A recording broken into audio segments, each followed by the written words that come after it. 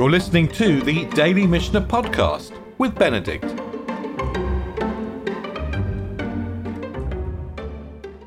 We closed the third chapter of Rosh HaShanah on questions of kavanah, questions of intention.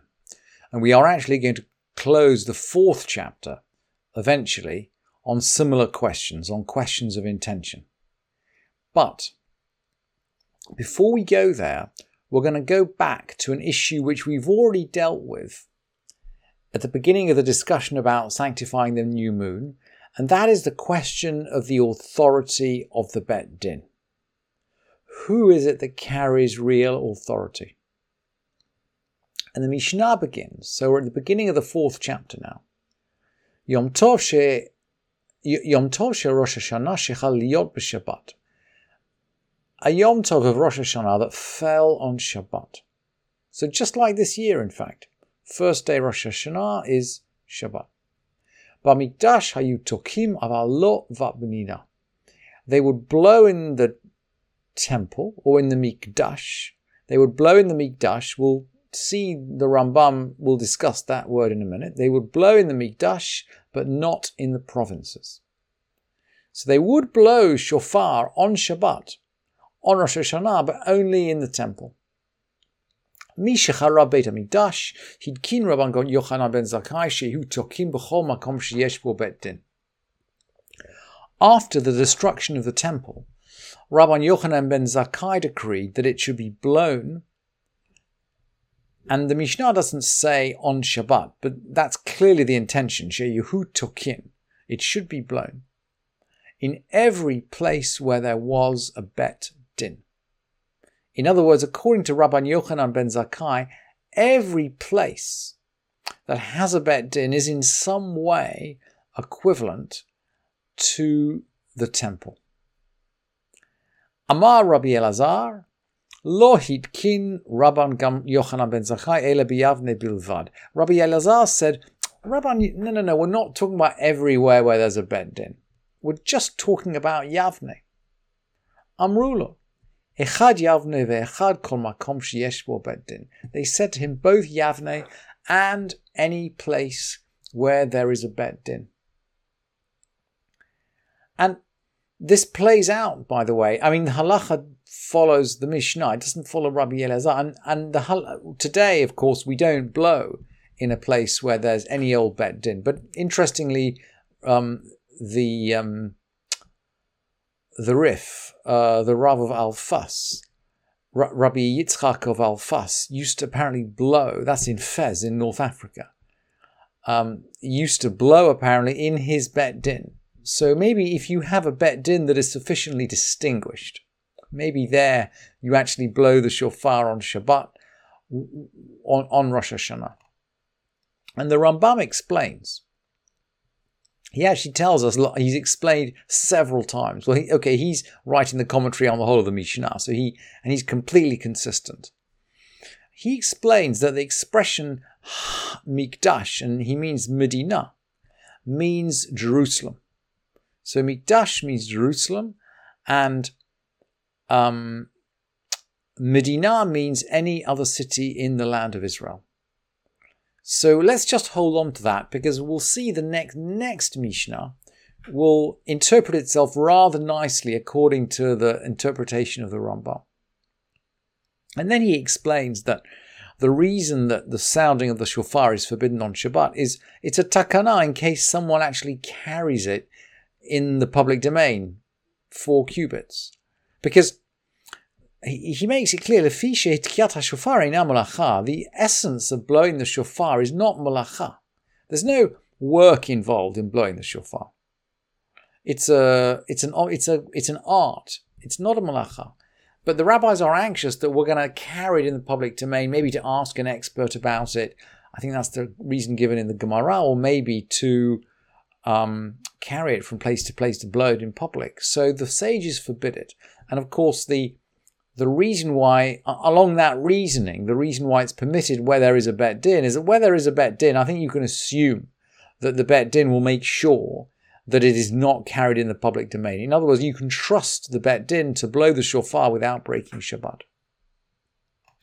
And the Mishnah then goes on, Ve'odzot haita Yerushalayim yetera al Yavne. Furthermore, Jerusalem was greater than Yavne. Shekol ir shehi ro'eh ve'shomah u'krovav yochla lavot tokin. That in every city which could see and hear and was near and could get there, that is, get to Jerusalem, tokin, they used to blow. Uv'yavne lo hayu tokin ele b'veit din bilvad. In Yavne, they only used to blow in the Bet Din, not in the whole city. So, and again, you can see here, this lines up rather nicely with the Rambam's explanation that Mikdash actually refers to the whole city of Jerusalem. Because this Mishnah refers to Jerusalem against Yavne, rather than to the Mikdash against Yavne. And there's an episode in the Gemara which really reinforces how important this narrative is for the power of the Bet Din. The Gemara brings this story when discussing the first blowing on Shabbat. Tanu Rabbanan, our teachers taught, Pam achat chal Rosh HaShanah liot b'Shabbat. One day, Rosh HaShanah occurred on Shabbat.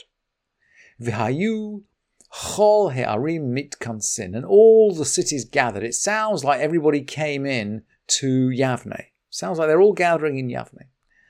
Amar lahem Rabbi Yochanan ben Zakkai, livnei Betera.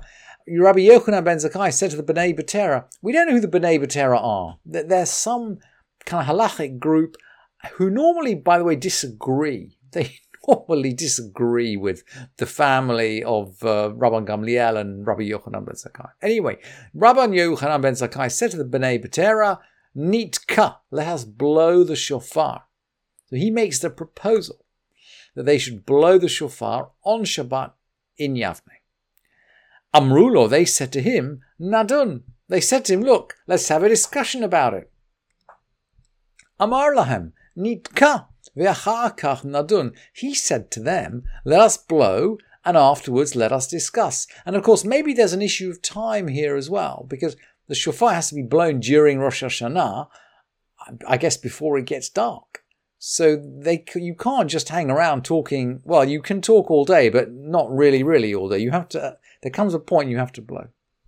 So he said, "Nitka ve'achar kach nadun." Let us blow, and afterwards let us discuss. La'achar shetaku amru lo nadun. After they blew, they said to him, "Let's discuss." Amar lahem, he said to them, "Kvar nishma'a Keren beyavne." The horn has already been heard in Yavne. This is a famous saying. Ve'ein meshivin la'achar ma'aseh. And one doesn't retract after the fact. The deed is done. The horn's been blown in Yavne. We don't retract after the fact. And for that matter, he's saying, look, we now understand which Bet Din has authority. Because our Bet Din has decreed that the shofar is sounded on Shabbat, on Rosh HaShanah, and that's what we've done. And then the Mishnah, maybe even to reinforce the power of the Bet Din, the Mishnah then goes on to discuss other things that Rabban Yochanan ben Zakkai did to reinforce, if you like, in the name of the Bet Din.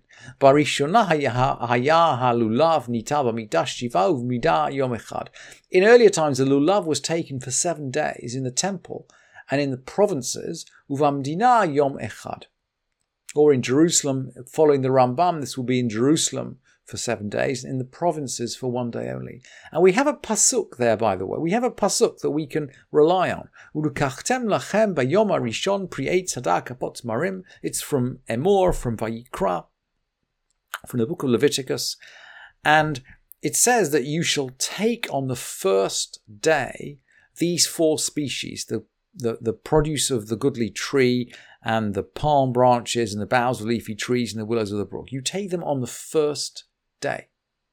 So there seems to be a special mitzvah on the first day. And yet,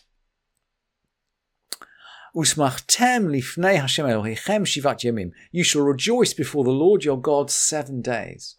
So we rejoice 7 days, but only lifnei Hashem Elohechem, only before God. And that's It's on the if you like, the difference between the 1 day and the 7 days in this verse that originally the sages ruled we would shake the lulav in the temple, which was lifnei Hashem Elohechem, which was before God. So when we're before God, we shake it 7 days, but otherwise only 1 day.